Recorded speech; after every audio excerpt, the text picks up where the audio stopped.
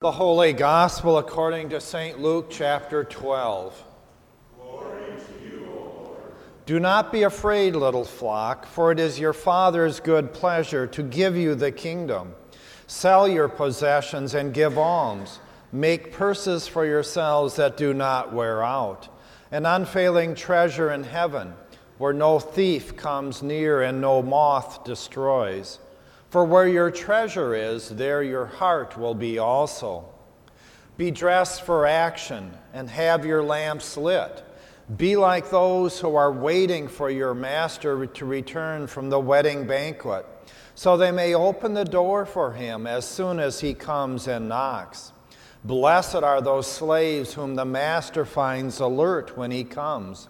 Truly, I tell you, he will fasten his belt and have them sit down to eat, and he will come and serve them. If he comes during the middle of the night or near dawn and finds them so, blessed are those slaves. But know this, if the owner of the house had known at what hour the thief was coming, he would not have let his house be broken into. You also must be ready, for the Son of Man is coming at an unexpected hour. The Gospel of the Lord. Praise to you, O Christ. You may be seated.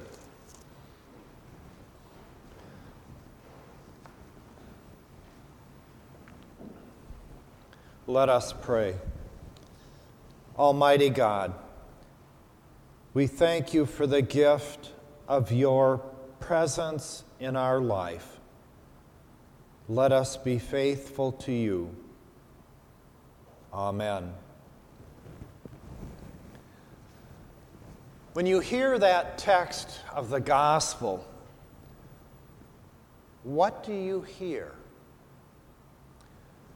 First couple times I read it, I heard the things that are tough. Give away. Be ready.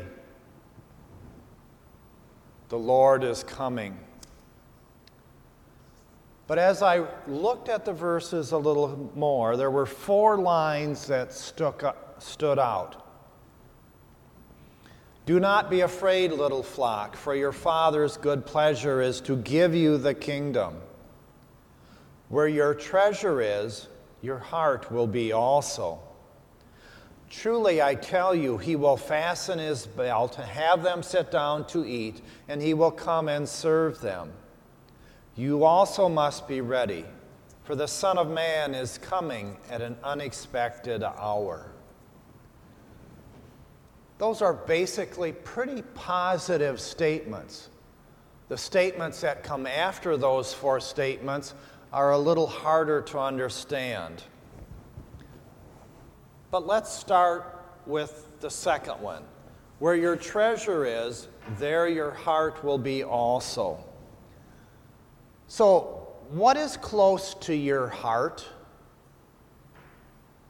What is close to your heart? So, we're in the midst of packing, starting to move stuff from here to Washington. And we spend a lot of time talking, trying to process what's going on, realizing, or at least this person, realizing, I need lots of help. How do you decide what do you keep and what do you throw away and what do you get rid of? What are those things that are your treasure, that are your close to your heart? Can you see this? What is it? Can't see it? Old Spice.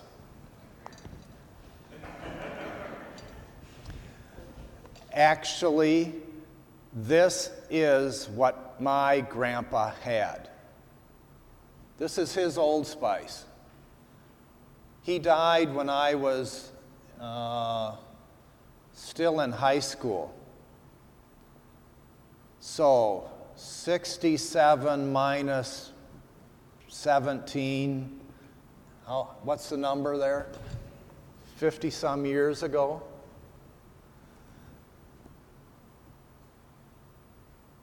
Where is your treasure? What is your heart? Do I pack this and take it with? Thanks, Marcia. Yeah. Why? When you have memories, a lot of them are based in smell. I have 2 smells with my grandfather. Sunday through Saturday noon, the smell I have with my grandfather is cow shit. I remember being a little kid sliding down his knee. If I knew what was on his knee, it would have been terrifying, but I didn't. But on Saturday, the smell I have is Old Spice, near and dear to your heart. So that brings us back to the first line.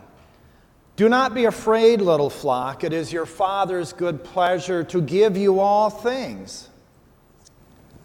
It's an invitation. It's not really a command. It's an invitation to prioritize, to share, to give things away. So what is the difference between a command and an invitation? It's how it comes to your ear. One is coercion, making you do something.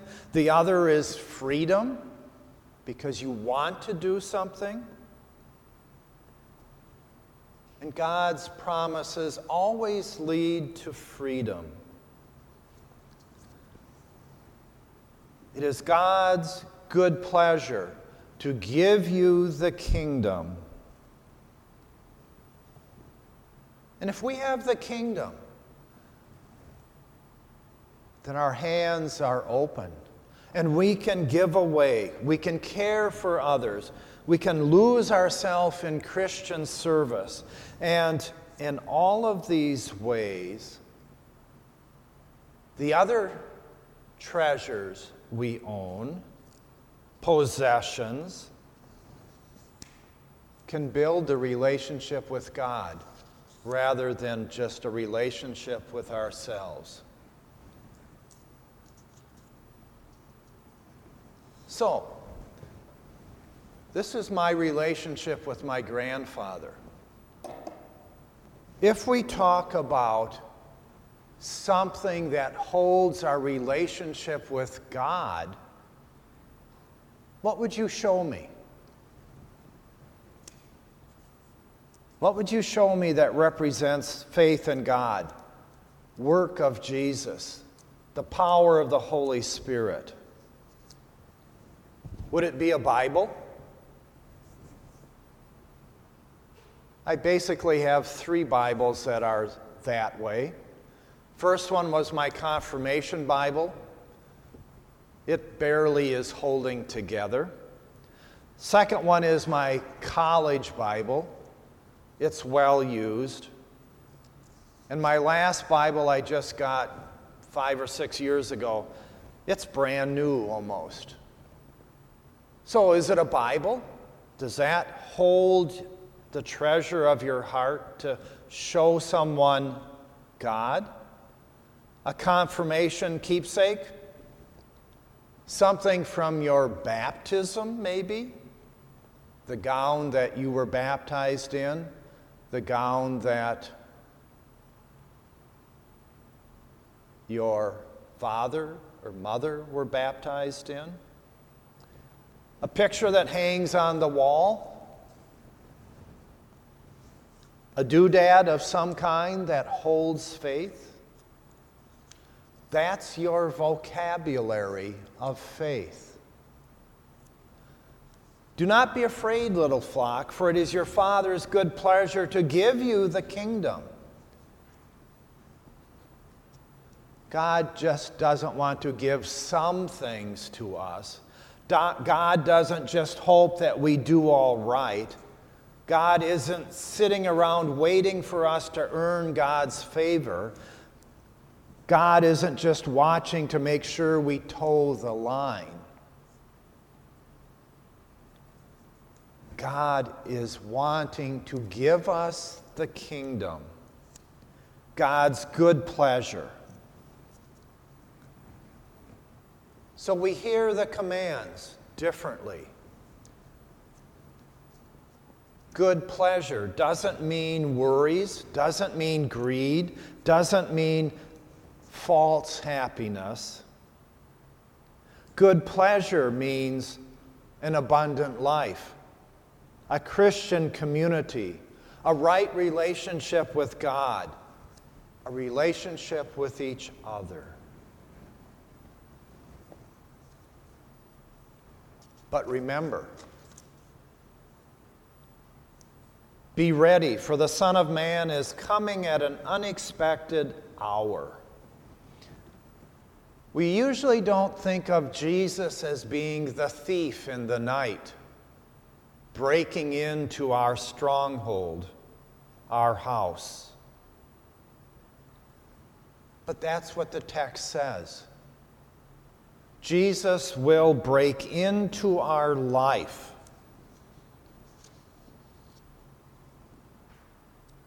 Because God's pleasure is to give us the kingdom. And so he breaks in. And he offers us generosity rather than accumulation. He offers us community rather than just looking out for ourselves. He offers us vulnerability rather than just strength in relationship. So it's easy to miss God, the God of love and grace, when all we expect to see is law and punishment. But even if we have that, it's hard. The New Layman's Bible Commentary says, if we know we have treasure in heaven, the necessity to hoard earthly treasure disappears. But it's hard. But the answer is, God did not spare even God's own Son. God is love and generosity. God doesn't want us to live in fear or dread or anxiety because God knows we need certain things. Like what? What do we need? Did you ever think of communion and this text? It's the master who serves, the master who comes from the wedding feast and serves his slaves. When we eat and drink, we immerse ourselves in communion. We immerse ourselves in the kingdom of God. Communion takes place in the congregation. Even when I do private communion, it is part of the congregation.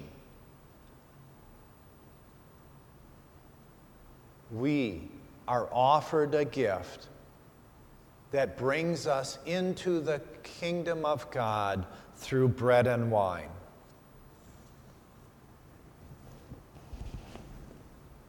So the text comes and says that he will come and gird himself, so he will sit down with them and draw near them and serve them.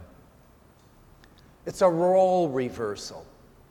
Our Christian faith is often about many role reversals. Jesus says, you want to serve me? Then serve the weak and the hungry and the orphaned. Then you are serving the kingdom. So God comes and God serves us in bread and wine, getting ready for bread and wine by self-examination, making ourselves aware that we are humble because Christ is coming to serve us. And when God comes, it is God who will feed and serve us like God always does in Holy Communion. Because we are a hungry and thirsty people. We want renewal. We want peace. We want hope. And God feeds us as we wait, as we are hungry, as we are angry, as we are hurt. And we're given a gift and a little patience, hoping that we see it come to complete joy. God is feeding us now, and in the near future, God will give us everything. Where your treasure is, there your heart will be also. Just wait and see. Amen.